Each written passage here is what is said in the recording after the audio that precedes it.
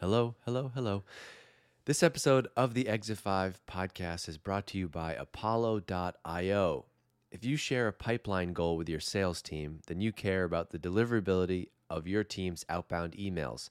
No email visibility means no chance to get that meeting. This is the silent nightmare for marketers. We often don't even know that this is happening. The most common cause of it, it's actually an easy one to fix. You're not using the right tool. That's why hundreds of marketers at companies like Mutiny are switching to Apollo.io. Apollo has every tool you need to power your entire outbound and inbound motions. Yep, that's right. I said inbound emails too. You can ask their team about what that is. Marketers using Apollo have seen outbound email deliverability jump from 62% to 98% after making the switch. 98%, that means more replies, more meetings, and of course, more pipeline. Want to see what type of results you can get with Apollo? Head over to apollo.io/E5, apollo.io/E5. If you go there right now, their team will set you up with a free account for you. And as a thank you for your time, check this out. You're going to get a free annual membership to Exit 5. That's valued at $275 just for checking them out. And the tool is free. If you're not already a member, this is a great opportunity. And if you are and you want to learn more, go to apollo.io/E5. This episode of the Exit 5 podcast is brought to you by Zapier. Zapier is an awesome company, and I'm thrilled that they're sponsoring Exit 5. They are one of the secret go-to tools, maybe not so secret anymore, that I've seen B2B SaaS marketers use over the years, and I'm thrilled to have them as a sponsor.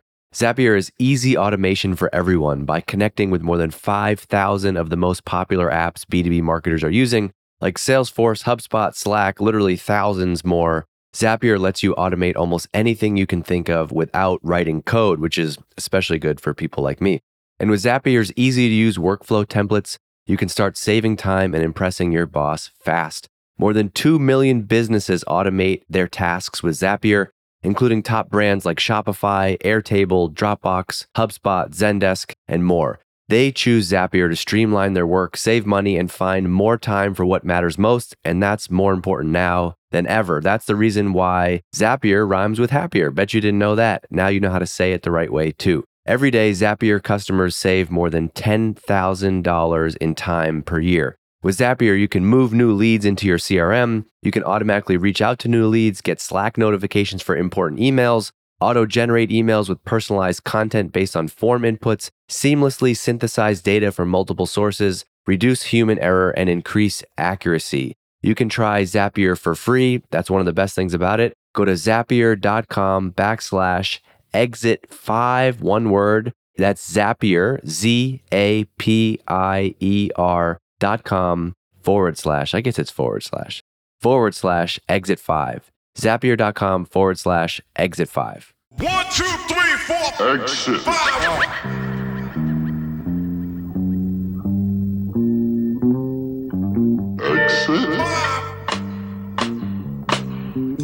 Exit. Hey, it's Dave. Just some quick context before we get into this episode. This is a conversation that I did with an old friend and colleague of mine, Dave Charest. He works at Constant Contact. That's a company where I started my career at probably a decade ago now. And he asked me to be on this podcast. But after doing it, I realized I told a lot of stories and shared openly about a bunch of different things earlier in my career that I hadn't shared. And I was like, man, I want to use that audio. I want to put that somewhere else. And so I thought it would be interesting and just some good context. And it was a good conversation. And I want to run it here. So here it is. This is Dave Charest from Constant Contact interviewing me, which is a fun conversation. I hope you enjoy it. See ya. Exit.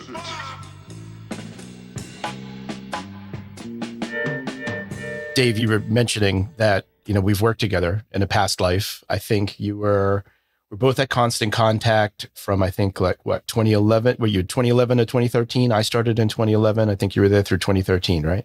Yes, that sounds about right. What a time in my life that was. Holy smokes. Amazing. And you were doing, I think when I first started there, you were in the PR world, right? And then you moved over to product marketing? Yeah, that was my first actual tech company. That's how I got into SaaS actually. And this kind of world was, I was at a PR agency. So graduated college, shitty time to get a job, didn't really know what I wanted to do.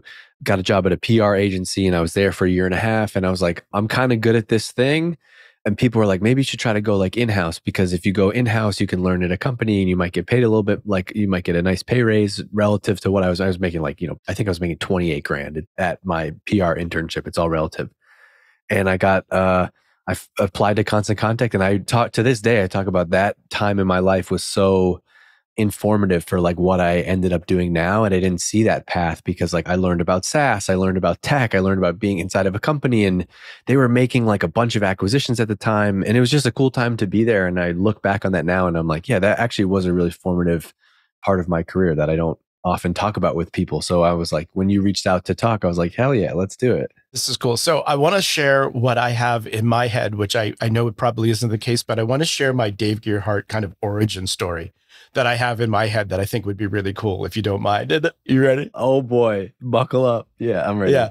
So we're talking, right? We both worked there. And back in the day, we used to do a podcast and we had you on every once in a while. We used to do the Speakeasy Marketing Roundtable. And so every Friday, Constant Contact used to do a beer cart. So we'd grab a beer and then a bunch of us would sit around the table. We'd have a beer and we'd talk marketing.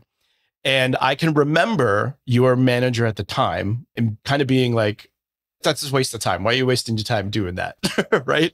And so I have this thing in my brain that you were like, oh yeah, I'll show you what a waste of time is. And you've kind of built your whole career around like starting podcasts everywhere you went. Right. And like, this is kind of good going. So this is my secret origin story I have for you in there, but oh man, that's so funny. You just brought up a memory that like that. I know exactly what you're talking about. Right. And I remember like, yeah, shouldn't you be doing something else? Like, are you, I actually feel like that came from a position of like, if he's around these other people that are outside of his core job function, he might get interested and there might be other things. And learning this lesson now, I think like if you have people on your team that are like hungry to be involved in other parts of the company, sure, there is some risk in that, but I think overall we built relationships, we had chemistry, like I got to know you, we all worked on different teams and ended up like we're having a unique working relationship together. And I think you learn a lot. I learned, hey, this is cool. I like this format for myself personally, and I might go do something like that. I just think you have to give people the freedom to go and do those things. And there was a bunch of cool people there who were like just doing those things. And they were like, hey dude, you want to come in and chat like with us? I was like, sure, that sounds awesome. And yeah, that is cool to look back on. We mentioned a little bit before we started recording how, I'm kind of always kind of watching, seeing what people are doing. And you're one of the folks that I think really puts it into practice. And it's at the erring on the side of like taking action versus kind of waiting for perfect and doing all of that. And I used to talk a lot when I was wearing my content hat, really about how content marketing is both internal and external. You have to be telling the story and you have to be getting people activated and you have to be doing these types of things. And so I wonder if you can just kind of take us through that journey, right? So like, obviously you started Constant Contact. Like what, I guess, led you down that path of like, what's your history and how did you get to where you now have your own business, which is Exit 5? Connected to Constant Contact for me in this story. And this is cool because I'd never shared a lot of this before. And I'm starting to reflect a little bit more as I think about what I'm going to do next and all these other things. And I think being at a company like Constant Contact, I got to meet a lot of more entrepreneurial type of people. And I saw that for the first time in my life, I think like work, and I wasn't that old, so I can't say like, for the first time in my long life, but like early on in my career, I saw people that like had a kind of like related work passion, but it was outside of work. And so it might be like they worked in social media, and social media was really blowing up industry at the time, right? Like Erica's team was such a core function of like that kind of world. And Constant Contact had a big social media presence, and that was a huge lever of their growth. But I think through that world, through social media and through marketing and through tech, I started to see these people kind of talking about what they were doing in a work-related context, like outside of work. And so they might have a blog about social media, or they might have a YouTube channel or a newsletter. And I thought it was cool to like be inside of a company and do these things in my job. And then like I found myself like wanting to, I was early reading, I was into like RSS feeds and early podcasts, and I was already trying to there was such an interesting space being in social media in that time, like 2011. It was like early Gary Vaynerchuk, Chris Brogan, Brian Solis, like all these people in this kind of social media world were like blogging. And I just remember all these people's names and they started sharing stuff. And I I thought it was cool. Like it was like what I happened to be working on. I was doing PR for Constant Contact social media products. And so I had to like pay attention to TechCrunch and learn what things were launching. And Constant Contact had acquired a company at the time called Nutshell Mail. And I got to work really closely with this guy, Mark Schmulin, who was an entrepreneur and sold his company. And I got exposed to like that world through him. And so early on, I had this feeling of I wanted to start a blog or something of my own talking about marketing because I saw all these people in my work life talking about marketing and they kind of had their own things. And I was like, I got things to say. I want to do this too. And so I remember it kind of like the beginning of it was really wanting to start something, wanting to start a blog or start a newsletter. But I kind of like had a little imposter syndrome and didn't feel very credible yet. And so I kind of held off on doing that. I didn't fully execute on that until like I went to start my Tech in Boston podcast a year after I left Constant Contact. But it all connects back to me. I remember specifically being at Constant Contact, be like, man, I should start a marketing blog or whatever, but I don't feel like it's right for me right now. And I was kind of embarrassed by it. Like none of my actual friends are going to think this is cool. And now I've kind of just been able to scratch that itch. And I guess there's something deeper down where I like creating things. I like pulling things together, like having an idea and being like, oh, actually, you know what? I could do that and sign up for a landing page tool and sign up for email and write the copy and get the page published and get the domain and get traffic to it. Like there's something in there that I guess appeals to me as a creative and competitive type of person. And I think having my own blog was like wanting to do that was a way to also scratch that itch. And then as I progressed in my career, I actually went to early stage companies where I got to kind of do those things. They're like, hey, you've never run a website before? Like Constant Contact, it was like, do not touch the website. Like it was such a staple of the business. And there's a team of people that work on the website and there's like 20 people on that team, right? And then I go to a company where like, oh, you've never run a website before? Sure. Why don't you run our business website, the core function of this freaking company? And that was cool because that, I guess to me, that's at least like how I've needed to learn is like by doing. And so then I got to like go to startups and take this idea of wanting to start a blog and start a newsletter and apply it to a company. And so I'm launching content strategies. Looking back to me, it's just, I can say the word strategy now, but it's like, we need some traffic. Let's start making content. And you build a strategy as you go. But that's kind of always been a staple. And I guess I got to do it at bigger stages, like from myself to Drift and some other stuff. And now I actually am doing a really similar thing with what I'm doing with Exit 5. There's a website, there's emails, there's social media, there's podcasting, and I just get to do it all. And I think that all stems back to that time at Constant Contact. You mentioned something in there, imposter syndrome. I think it's something that all people go, I was going to say business owners, but I think just people in general, right? It doesn't matter what walk of life or what it is that you're doing, whether it's just your everyday 9 to 5 or whatever the case may be. And I mean, I would say I've been doing this for a while. Like I still have it. There are times where I'm just like, I'll create something. I'm just like, oh man, this is not good. Like nobody's going to like this. Like, do you still feel that in your day to day? And there are other times where I'm like, no, I'm really good. This is awesome. Like, you know what I mean? But there are other times where like that self-doubt comes in. And so like, I'm literally going through this as we speak. Like, okay, so I've been wanting to start my own podcast. Shock. Okay, if I have many. Wait, you do podcasts? No, but I've wanted to just like have like the Dave Gerhardt podcast and just talk about like whatever I want to talk about. Like I like this format. And I have learned so much like through interviewing people. And this would be separate from like marketing stuff. Like I don't work for a company now. I can just kind of do whatever I want. And I'm like, you know, I want to make the podcast that like my friends or my wife and my mother-in-law would listen to, right? And I was like all set to do that. And then I kind of just like, was like, there's so many podcasts. Why would someone listen to me again? I already have like Exit 5 podcast, which is marketing stuff. So I go through it all the freaking time. Like, and I found that the only way through it is to like make some progress on something and chip away at it. But oh my gosh, I have it all the time. Every day I have it. I have like, is Exit 5 going to be like too big? Is this too big of is it generating too much? Like, can I manage this like myself? Like, is this real? Did I fake my way to get here? Like every day I have that conversation. Like, is this real? Can I do this? So hell yeah, that's just a part of human nature. I feel it in many ways. I love golf. Golf is my favorite sport. And I play golf sometimes and I'll like enter in a tournament and I'm on the first tee and I'm like, dude, what are you doing here? Like, go to work, go to your real job. And then I go to my real job and I have imposter syndrome there. So I think it's it must be something how we're wired. Yeah, totally. I remember hearing a story of Anthony Hopkins, you know, the actor Anthony Hopkins, and having a conversation with somebody else and, asking how things are going. And his reply was like, well, they haven't figured me out yet. Right. Like, Yeah. he has no idea what he's doing. Like, you know what I mean? And I think I remember a key moment in kind of my life cycle, career, whatever you want to call it. Right. Like noticing that like, oh, everybody's kind of winging it in some instances. Right. And so I was just going to say that. Like, I was just going to say the other thing that I learned with that matches with that is like, and I don't mean this as disrespect to anybody, no, but like, absolutely. Yeah. I've been in rooms with like some very successful people, way more successful than me. And I'm like, they're kind of like, they don't really know everything. They're kind of winging it Yeah. too.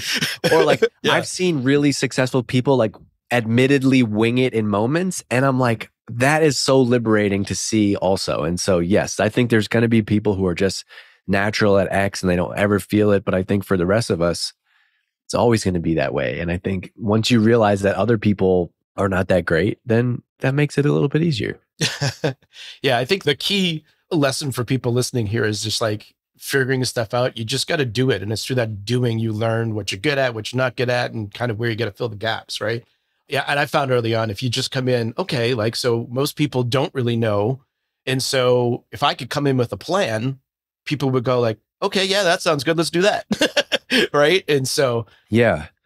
I think the really smart people though that like don't know everything, they have a way of thinking and like a system for like how they would figure that out. And so I'm thinking like of a great CEO that I worked with, like a product genius. Like he was not a finance genius, but he was able to figure out finance because he had some kind of core principles, which is like, oh, when you don't know a lot about an area, like find one or two mentors and expertise and like, read these books and listen to these podcasts and focus your learning on this and kind of make decisions like this. And so he had like framework. So I don't think you can like completely wing it, but if this is not your thing, you can find ways to figure out how you're going to learn about that and have ways of thinking, systems for thinking.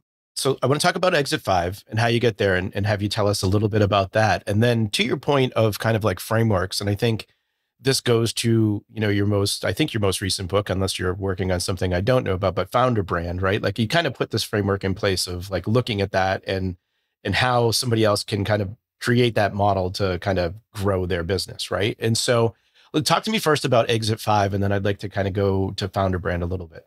Okay, so Exit 5. So basically, about 2 years ago, I changed companies. And when I changed companies, I was going from B2B SaaS to more e-commerce type of SaaS. And I had just kind of spent 7 years in B2B SaaS, and I had started to build a following of people that were in that industry, mainly through LinkedIn.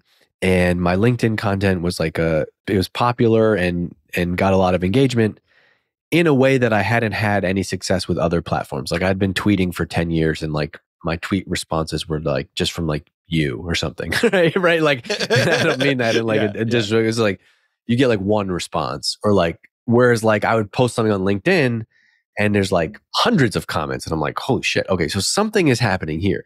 So I kind of just focus on LinkedIn and I realized like, oh, for some reason talking about marketing on LinkedIn gets a lot of engagement. It's really grown my content, and not even just in a vanity way, but like the more people that followed my page and engaged with my content, I actually could drive like real results for that. And so like if we would do an event for Drift, like a big ticket sales channel would be like me posting about it on LinkedIn or booking meetings for sales or driving people to content. And so like I didn't just see like the social vanity metrics of it. I saw like the impact of having an account with engaged followers like could actually drive to something. And so I realized like, oh, I have something here. When I changed companies, I was going to like launch a blog, like Dave's marketing blog or something, because I was like, I still want to be like perceived as a thought leader. This is the industry that I want to keep talking about. I expect to have a career in here. It'd still be valuable for me to be known in this industry. So like, I want to keep writing about this stuff.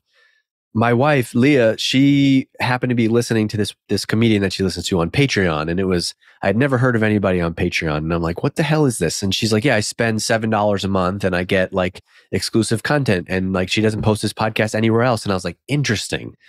I'm going to try to like monetize this. Like, I think there's an opportunity to do that. And so I didn't even have it like in a big fancy business sense way. I'm into music. I'm into comedians and creators. And I see people in all kind of walks of life in their craft, like starting to charge for content. And it seems to be working well. I was like, I'm going to try this. And so when I left my job at Drift, it was like pretty buzzworthy within like the B2B SaaS niche. Like a lot of people were like associated me with Drift and like, oh shit, he left Drift. Like what's going on? And so I took that as an opportunity to launch. I knew I was going to launch this site, and it was going to be a private podcast. So it was behind the paywall on Patreon. It was going to be a podcast and like just continuing to talk about marketing, but just I figured people would pay for it. They could expense it to their company, whatever. I recorded the podcast episode about why I left Drift and what I'm going to do next. And that was available in my Patreon only. And so I had a great hook to get people in there. I figured maybe 10 people will subscribe to this and it'd be nice, like another, $100, $200 a month, chip into my rent a little bit. And it's a fun little project. I'm going to do it anyway. And all of a sudden I had like 300 members and 500 members. And then within 2 months, I had 1,000 members. And all of a sudden it's generating $10,000 a month from content. I was like, what the hell is that? This is ridiculous. There's something like much bigger here. And I like really committed to working on it. I'm like, I'm going to post this thing all the time. I'm going to really focus on the content here. Fast forward about a year into it, right around the 1,000 member mark, I got a bunch of messages that were like, hey, there's lots of other marketers in here. Like we want to talk to each other. And I was like, oh yeah, this is not just about your marketing thoughts, buddy. This is like, there's a community here. People want to talk to each other. And so I added the community portion of it, which is a Facebook group. And initially it was called Dave Gerhardt Marketing Group because I suck at naming things. And it was like, so it's DGMG. And then like I'd go to meet with my accountant and to be like, so how's DPLQ doing? And like, it was actually like I was getting trolled by all these people. Yeah. And I was like, this name sucks. Hey, it's Dave. This episode of the Exit 5 podcast is brought to you by Apollo.io. If you share a pipeline goal with your sales team, then you care about the deliverability rate of your team's outbound emails. No email visibility means no meetings. This becomes the silent nightmare for us marketers. You often don't even know that this is happening. And the most common cause of it, it's actually an easy one to fix. You're not using the right tool. That's why hundreds of marketers at companies like Mutiny are switching to Apollo.io. Apollo has every tool you need to power your entire outbound and inbound motions. Yep, that's right. I said inbound emails too. You can ask their team about it. Marketers using Apollo have seen outbound email deliverability jump from 62% to 98% after making the switch. 98%, that means more replies, more meetings, and of course, more booked pipeline. Want to see what type of results you can get? Head over to apollo.io/E5, apollo.io/E5 right now and book a meeting with their team to get set up. And as a thank you for your time, they will give you a free annual Exit 5 membership for booking a meeting that's valued at $275. Go check them out, apollo.io/E5. And I also wanted to move it from, like, I wanted to shift away from it being about me. I wanted to be like, I realized that there was a bigger trend, which is like, oh, all these people are like, they're here because they work in marketing. They work in B2B marketing and SaaS marketing in some capacity. There's like wisdom of the crowds here. Maybe I'm the one who is helping to bring them here, but they're here because they want to like learn and connect with each other. So I want to like remove the Dave. I wanted to unbundle like the Dave from the branding. And so I came up with this story about Exit 5, which is a place in Vermont that my wife and I would go to on the weekends where her parents live and would just kind of like get out of the city. And I always felt like I would get unstuck on a work idea when we would go there. And I was like, cool, that's a cool name. The domain is available for $600. I bought it and rebranded it and called it Exit 5. Because as also for me personally, I don't forever want to be like Dave Gerhardt equals B2B marketing. This is something that I've done and it's a part of my career, but I see myself as like doing other things and more than that. And so I think also rebranding and carving out Exit 5 is like, oh, now I can be Dave. And one of the properties and one of the businesses or things that I do is Exit 5, but it gives me like the room to do other things. And then maybe down the road, if there was a world where someone wanted to buy or partner with Exit 5, it's a little bit easier to do that as Exit 5 as opposed to like Dave Gerhardt Marketing Group. Yeah, so it's really interesting when I actually saw you post something about talking about the naming of the business. And I was like, oh, wow. I thought when you named it Exit 5, I was like, oh, okay, that makes a lot of sense to me. And I had like my own story. Again, I keep making up stories for you. Apparently, that's what I do. But for me, I was like, oh yeah, Exit 5, that makes a lot of sense because you're talking to a lot of founders within the tech industry. And oftentimes the goal is to exit within a period of time. And I was like, oh, Exit 5. I'm like, that makes a lot of sense. So then when you said, like, no, it was the exit we got off in Vermont, I was like, oh, okay. I was like, oh, all right, well, there you go. Yeah, sorry. So blew it up. A couple of things that I want to touch on here that I hear you saying as we're talking about this that I think are kind of like the key things that I think people need to hear, particularly as you're a small business owner and those types of things, right? Like one of them I think I hear you saying is focus on your strengths, right? Like you found a thing that was like, hey, I enjoy this format. This is the thing that I enjoy to do. So I'm going to really commit to doing that, right? Like focus on that and let that be the thing that kind of drives you. Another thing that I heard you say was inspiration from other industries, which I think is one that's often missed. Like you were watching musicians or you were watching things like applying these different types of strategies to what they were doing. And I often hear from the small business owners or marketers that I'm talking to is that like, if you aren't very specific about what you're saying, they often miss tying it back to like the example, like, or how to look at another industry and tie it back to what it is that they're doing. I was wondering if you could talk a little bit about that. Like, how do you find that inspiration from other areas, which I think sometimes just kind of gets us out of our own heads a little bit and allows us to open up a bit. But like, what's your point of view on that? I don't know. It's never been a thing that I've consciously had to like turn on or off. I think I didn't really study marketing in school. I got a marketing degree because quite frankly, like I suck at math. I had no interest in finance.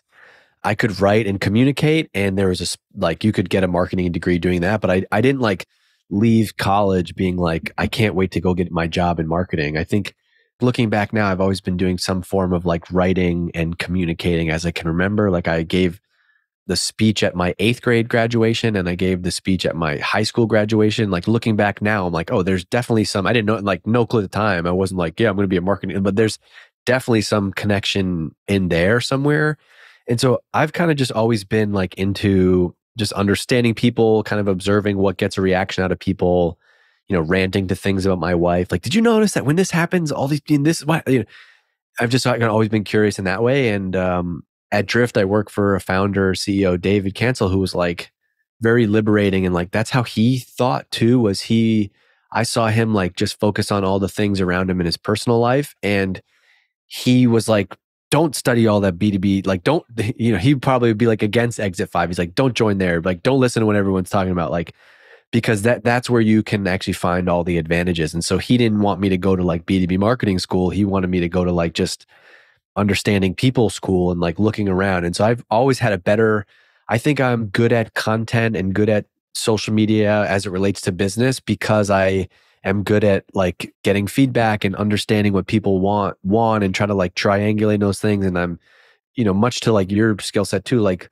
taking ingredients and putting them together and be like, oh, if we were to write an article, here's what I think it would be. Like I'm good at pitching the idea for the video, the idea for the ad, the thing for this and that. And so I think that's always been just a more natural thing. And so I think it's just been turned on in my brain. And I got to work for like David at Drift at a formative time where he was like, I remember specifically very like in my first 2 weeks in the job, he was like, I don't care if you know CAC to LTV ratio or SaaS metrics or this and that. He's like, you have something when it comes to like content and copywriting, like let's double down on that. Be curious, like focus on what people are doing and like, don't worry about like what the industry best practices are. And I think the reason why I'm able to move really fast now is because like he pushed me to do those things and to do fast in that environment. So now I've seen like, oh, wow, if I'm doing it just for myself and Exit 5, like why can't I make this decision in this instant? Yeah, I love that. One of the things that I really love about what you're doing, and I kind of got started in this industry around 2006 is when I started kind of getting interested in it and kind of learning and doing a lot of the same things you're talking about. Like for me, it was like Copyblogger was a big one, like Brian Clark, like those folks. And one of the things that I like that you're hot on, and I think this is important because it is that understanding people piece that really drives everything that you do. Like the technology is always going to change and that's fine, but it's about applying the technology to how you communicate. Like oftentimes, like I'll see like you post something and you're talking about a thing and I'm like, oh yeah. I'm like, that's like not a new idea, right? It's something that's been around forever and it's like just fundamental to who we are as people. And I think if you can spend more time understanding that, like people always want to know like, oh, when's the best time to do this? Or and it's like, it doesn't really matter if you're hitting the right things. Like you want people to be like people looking forward to, right? Like because they're connected to you on some human level. And I think that's really cool with what you do and you put into practice and just even talk about. I also think it's tough to be an effective communicator. You can't just like say it your way. You have to like make sure the message has been received. And I think I actually learned how to do that less as a marketing skill and more as like an internal career skill. Like I just remember learning how to manage my managers and manage my boss, and in a way that was like, hey, here are the things that I'm working. Like I've always been very like proactive as like an employee, and it's like, okay, you're not giving me a plan. Like I'm going to come up with a plan. And I think that has also now kind of played out into how I've done marketing. Has starting your own thing always been something you thought you wanted to do, or how did that come along? No, I would say the honest answer is no. I don't ever think I've thought about it. I'm not that person who is like, yeah, I'm a hustler. I had a lemonade stand when I was in the 4th grade, and that's how I knew I was going to be an entrepreneur. Like I don't have any stories like that. I've always been like a little bit not as good as like at following directions and following the rules, or I get bored with like really, if you tell me like, hey, you have to do it this way and here's how it's going to do it. Like my mind always kind of looks for like, really, there's not another way. And that's always kind of been baked into me. And I've always learned best by doing things myself. So I've always had to like have a lot of freedom in my jobs to be successful. But I didn't ever think about it because I honestly never thought. I come from a great family. Like we're middle class, like well off family, but I don't have any money. Like I didn't have any other than what I've earned from like I don't have any money that's coming from anybody. And so it was never real to me in that being in my 20s, like I had no money. And so it was like, I can't go not and to do a startup, you always hear these stories like, oh, you can't take a salary for X months, right? Or even if you raise money, you got to pay yourself some shit salary. And so I just was never like, well, that's not an option because I guess I could start a business, but it would have to like pay for itself. And so I had lots of ideas for like a business, but it was never anything that was going to ever get off the ground because I needed to make money. And I think what happened was my DGMG/Exit 5 started to become like that income. And I was like, whoa, this is a business. And so I never was like, I'm taking the big leap. Like, when I left my job, I had a business that was generating more than my salary already. And so there was like there was no risk in doing that. And so no, I've never thought about it for that reason. And I think there's lots of stories I can tell myself now, like revisionist history of like, oh yeah, this makes perfect sense for things that have led me here. But no, I never set out to like be a business. I thought that I was my hope was like work at some tech startups. Like I seem to be okay at like doing marketing for B2B SaaS and find my way around successful companies. My honest hope was like maybe 1 or 2 will have an exit or have a sale and we'll make a little bit of money. And then I can just kind of like figure it out for there. And what ended up happening is that did happen, but I also happened to build this other business on the side. And that's kind of like, that's where I'm at now, but I don't have more stories of being an entrepreneur. How does that accomplishment though, like this is working, this is doing the thing, how does that make you feel? I don't know. I'm still like processing it every day. Like I still wake up and I'm like, oh, you don't have to, I'm not going to work today. Like I have my office in my house, but I'm not like I don't have this nagging feeling of like someone's looking for me or like this person needs me or I got to do this. And so I'm like trying to be real with you. Like it's so very unique and rare that this has happened. And I am still in like this weird point in my career where like I can't, like I have 100 new ideas right now because I like haven't like, is this what I'm doing? It's crazy to me. So I don't know, Dave. That's my honest reaction to that.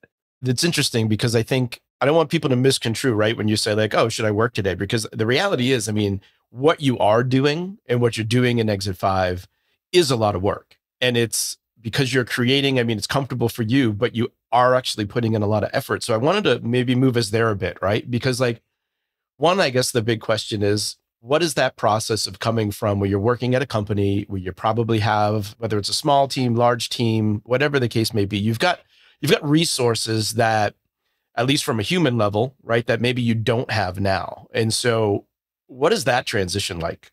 Well, first of all, because I do realize who we're talking to, like not to take that advice is like, I don't go into an office and do work. Like back to the point we were talking about with content, like these are just notes and things that I've written down in the last hour. Yeah.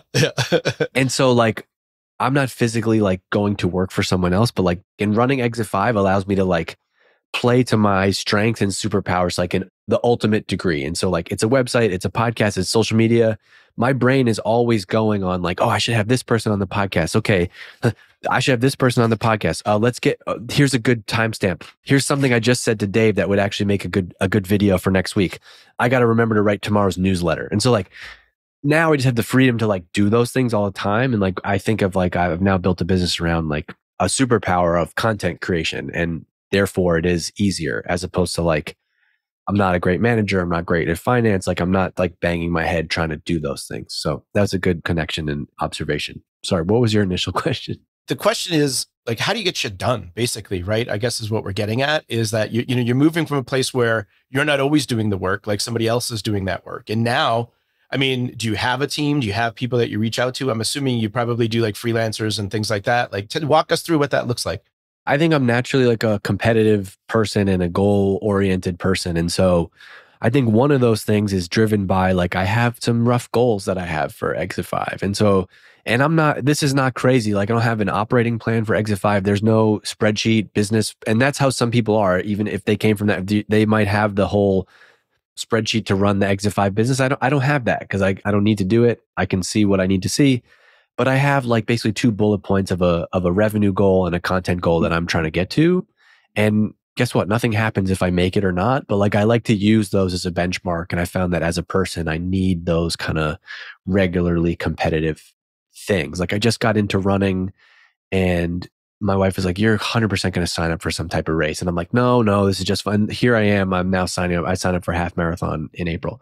And that's just who I like. It helps me be productive when I have those types of goals. And so I think you have to be able to set goals if you're going to go and work for yourself. And so I have a clear business plan and goal for Exit 5 in my mind. And the next thing that's really important is I think just having regular routines and rhythms. And so like I am doing a lot with the Exit 5 podcast right now. And so I know that like from basically every Tuesday and Thursday from 1 to 3 p.m., I'm going to be recording podcast interviews. And that's my time to do that. I know that every Wednesday I send out my newsletter. I know that every Friday I do this type of thing. And so like, I can kind of use those as guardrails for like things I got to build around. And so like, yeah, tomorrow afternoon, like my wife and I want to go out to lunch or I want to go do something else in the afternoon. That's great. I know that in the morning, I got to spend 2 hours and get my newsletter done. And I spend 2 hours, sometimes 2 hours, sometimes it's 30 minutes.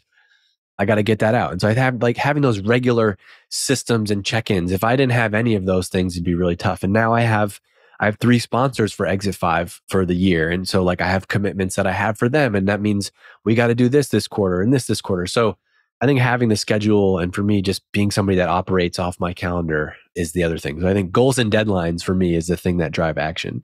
Yeah, that makes a lot of sense. I think, we were just having this discussion. I'm actually talking to somebody later in the week about like calling it goal getting, right? But that idea is that like, I always look at it like if you don't have something leading you in a direction, I don't mean to sound woo-woo, but like the rest of the universe doesn't know how to help kind of put you in the right path, right? Like, and so right. To your point about like, how do you find inspiration and ideas like from outside sources? Well, if like that's the thing you're working on, it's like, it just happens to find its way in there right now. And so like, yeah, you see it. And so like, oh, my goal right now is to grow members of Exit 5 from this.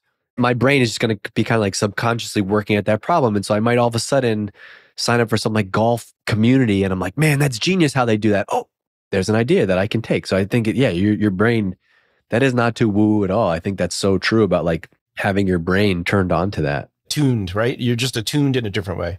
Also, just like on the goals thing, like I'm not a crazy goal. There are people who talk about goals and they have crazy processes for goal. Like my goal is like a bullet note in my Apple Notes that says like, because I should have a goal. And to me, the goal, it doesn't always have to be like, I want to grow from 3,000 members to 5,000 members by this quarter. Like for like 6 months out of the year last year, my goal was transition DGMG to Exit 5.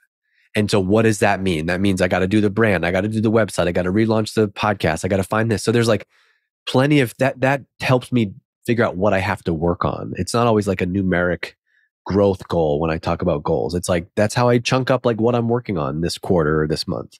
What would you say is your biggest kind of business related challenge slash maybe it is or maybe it isn't, but what's something that scares you? I think one of the biggest challenges is growth, in that there's a lot to unpack in that, actually. Because I actually think that there's a world where like Exit 5 can be a $10 or $20 million a year business. I've seen it like with other businesses like Content Marketing Institute. They're a little bit different, but there's lots of comparisons for this. And I go back and forth on it because I'm not sure that like I want to do that. Like if I wanted to work 100 hours a week right now on Exit 5, it could be a $10 to $20 million a year business, no doubt. That would require lots of hours of work that I don't want to sacrifice right now. B, it would require me hiring people and managing a team. Like there's a level of like, I could have gone all in and I could have a team of 3 to 5 people right now, full salary, benefits.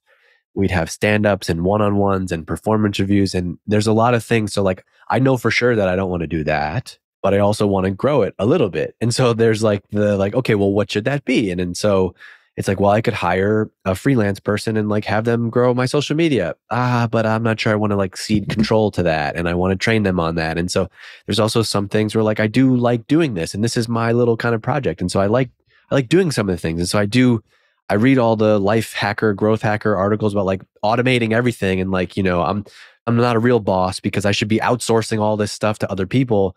But like some of it gives me joy as like I'm learning how to do these things and I'm tinkering with these things and it doesn't happen to take up 100 hours of my week. And I got to do something with my time. and so there's part of it so I think like one of the biggest challenges is just like growth. Like I was just having a conversation this morning with my wife about like, hey, and I like bounce ideas off of her all the time for Sanity because she knows that I'm very impulsive.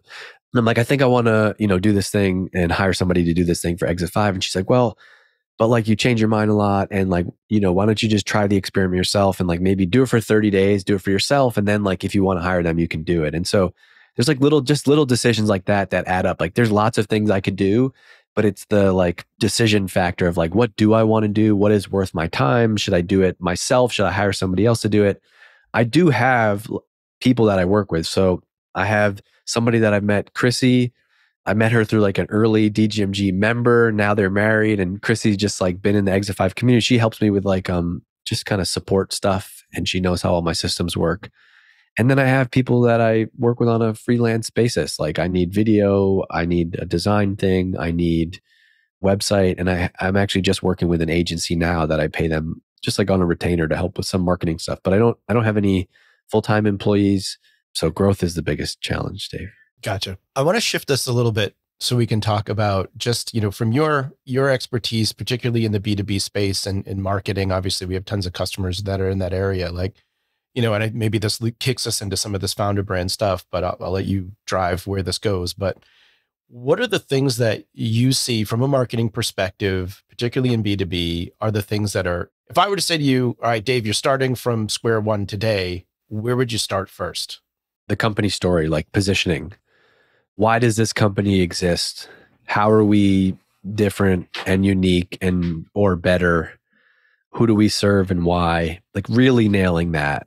True differentiated positioning just solves like solves so many of the minute growth hacking challenges. And that's where I would spend most of my time. And I also say that answer because there's lots of other implications there, like the product that you're building and the customer that you're serving. Like you can't do great marketing without strong connection to that. I just want to stay on that for a second because like, I think this is one of the things like, I'm always like, the way it comes down to like the way you say something based on who it is that you're trying to reach, right? Because like, I would say like, if you were going to explain quantum physics to your wife, your grandmother, or a 5-year-old, although it's the same thing, because of the people who you're talking to, the way you're going to do that is a lot different, right? And I think it's the same with the business. If you know who it is you're serving and what you're trying to do, the conversation becomes uniquely attuned to those people, right? And I think that's really important. That I think a lot of times, particularly businesses starting out, they don't want to,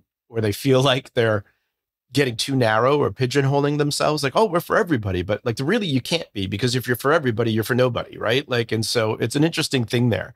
I also think it's much easier to like build and be everything for everyone later if you first have that wedge and that niche, and you can add more things on. Like the great coffee shop is going to also be successful if like after people come there and they love the coffee, you add a breakfast sandwich and you're like, yeah, that place I go to, they have breakfast sandwiches now.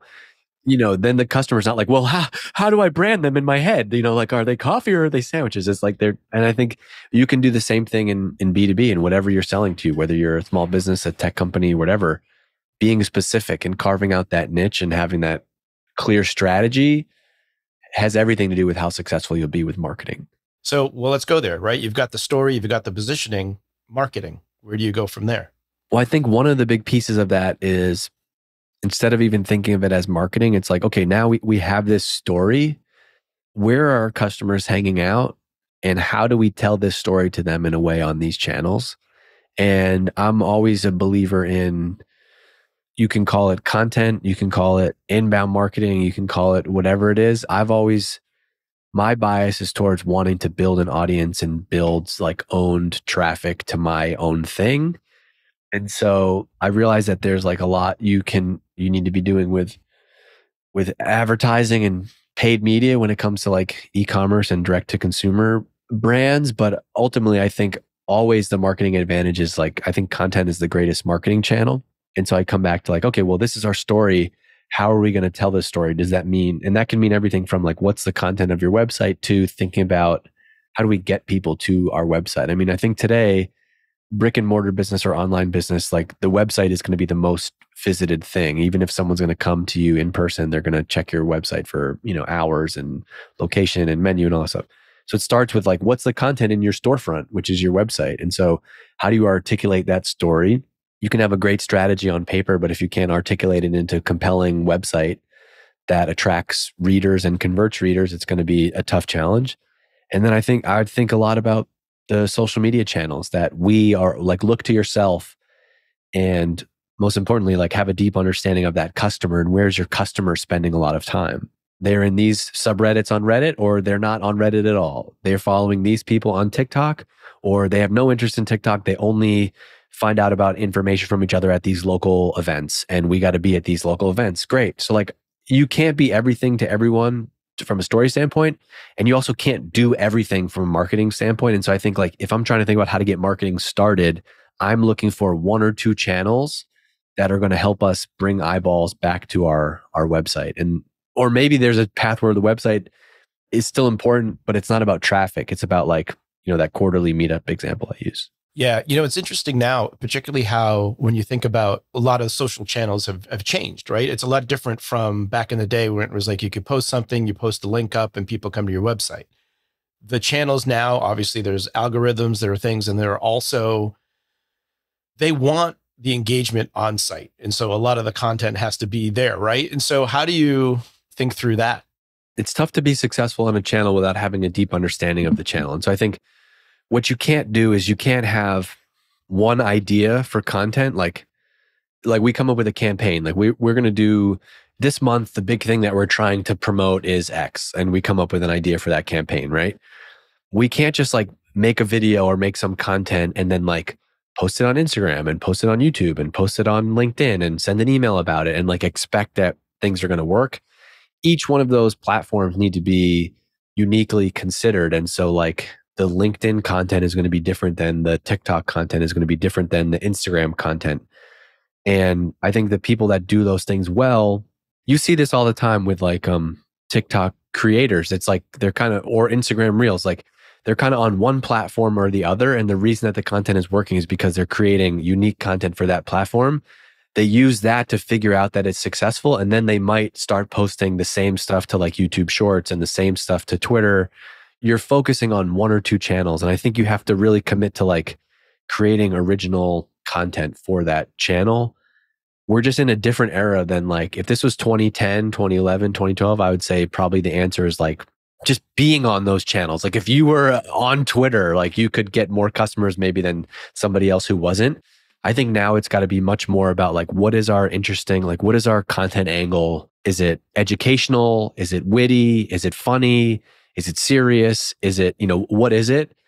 What's the message? And then I would think hard about like, one or two channels where you're making bets. I mean, and I think everybody has examples of these things now in our personal lives, of like somebody that you follow on some channel and you ended up buying a thing from them. And I think that to me is like the best approach to thinking about marketing for your business. Like, how am I sell this widget, right?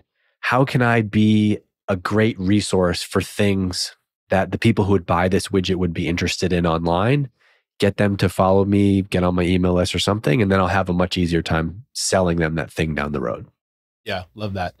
Listen, we're coming up to end of our time here. So I want to ask you one last question, which is, what's the best piece of marketing advice you've ever received or that you could offer someone? Ooh, that's a good one. I don't have like one definitive answer, but I just think of like the first quote that I thought that came into my head. And sometimes I tell this to people and they don't understand it. And so it might not be the best quote in the world, but it's from Roy Williams, he wrote The Wizard of Ads. He's a great Wizard of Ads. Yep. He says that the risk of insult is the price of clarity. Unpack that for me a little bit. What does that mean to you? It means exactly what we were talking about earlier, which is like being specific to a core audience. So the risk of insult is the price of clarity. Oh, what the heck? You don't have this type of pizza here? What the heck? I'm pissed off now. I'm sorry, man. We only sell this. The advantage that you create from being so specific, right? And I think that advice can be applied from like a customer targeting thing all the way down to like a website headline. Like the amount of times in my career I've like gotten in an argument with like the head of sales or head of whoever about like, well, this headline doesn't speak to this audience. I'm like, the risk of insult is the price of clarity. It might not, but for like 80%, we're trying to appeal to this. Like this is the one person. So I think just the more specific you can be, the more clear you can be, the risk of insult is the price of clarity. Love it. I'm going to end there. DG, thanks so much, man. Appreciate your time. Yeah, thank you, Dave. I appreciate you having me. Hey, thanks for listening to this episode of the Exit 5 podcast. If you're in B2B marketing and you want to grow your career, you should also go and check out everything that we have over at exit5.com. We've got articles, we've got videos, we've got templates. Plus, we have a community of over 4,000 B2B marketing pros. Whether you're deep in your career and want to connect with your peers or just starting up and you want a place to go where you can see what people are talking about, get smarter about B2B marketing in your own time to grow your career and help grow your company, go and check it out. It's exit5.com. You can get on the email list there. You can join the community. There's 4,000 marketers in the community. We have a job board. We're always adding new stuff. It's really becoming the number one place you can go if you want to grow your career and learn more about B2B marketing outside of what you're doing inside of your company every day. So check it out, exit5.com. And I also want to make sure I give a shout out to my friends at Hatch. That's hatch.fm. They produce this podcast. It sounds amazing because of the work that they do. And they work with B2B companies just like yours. They offer unlimited podcast editing and strategy for businesses. You can get unlimited podcast editing and on-demand strategy for a low monthly cost. All you got to do is just upload your episode and they take care of the rest. Go and check them out. It's hatch.fm. Hello. This episode of the Exit 5 podcast is brought to you by Apollo.io. If you share a pipeline goal with your sales team, then you care about the deliverability of your team's outbound emails. No email visibility means no chance to get that meeting. This is the silent nightmare for marketers. We often don't even know that this is happening. The most common cause of it, it's actually an easy one to fix. You're not using the right tool. That's why hundreds of marketers at companies like Mutiny are switching to Apollo.io. Apollo has every tool you need to power your entire outbound and inbound motions. Yep, that's right. I said inbound emails too. You can ask their team about what that is. Marketers using Apollo have seen outbound email deliverability jump from 62% to 98% after making the switch. 98%, that means more replies, more meetings, and of course, more pipeline. Want to see what type of results you can get with Apollo? Head over to apollo.io/E5, apollo.io/E5. If you go there right now, their team will set you up with a free account for you. And as a thank you for your time, check this out. You're going to get a free annual membership to Exit 5. That's valued at $275 just for checking them out. And the tool is free. If you're not already a member, this is a great opportunity. And if you are and you want to learn more, go to apollo.io/E5. E5.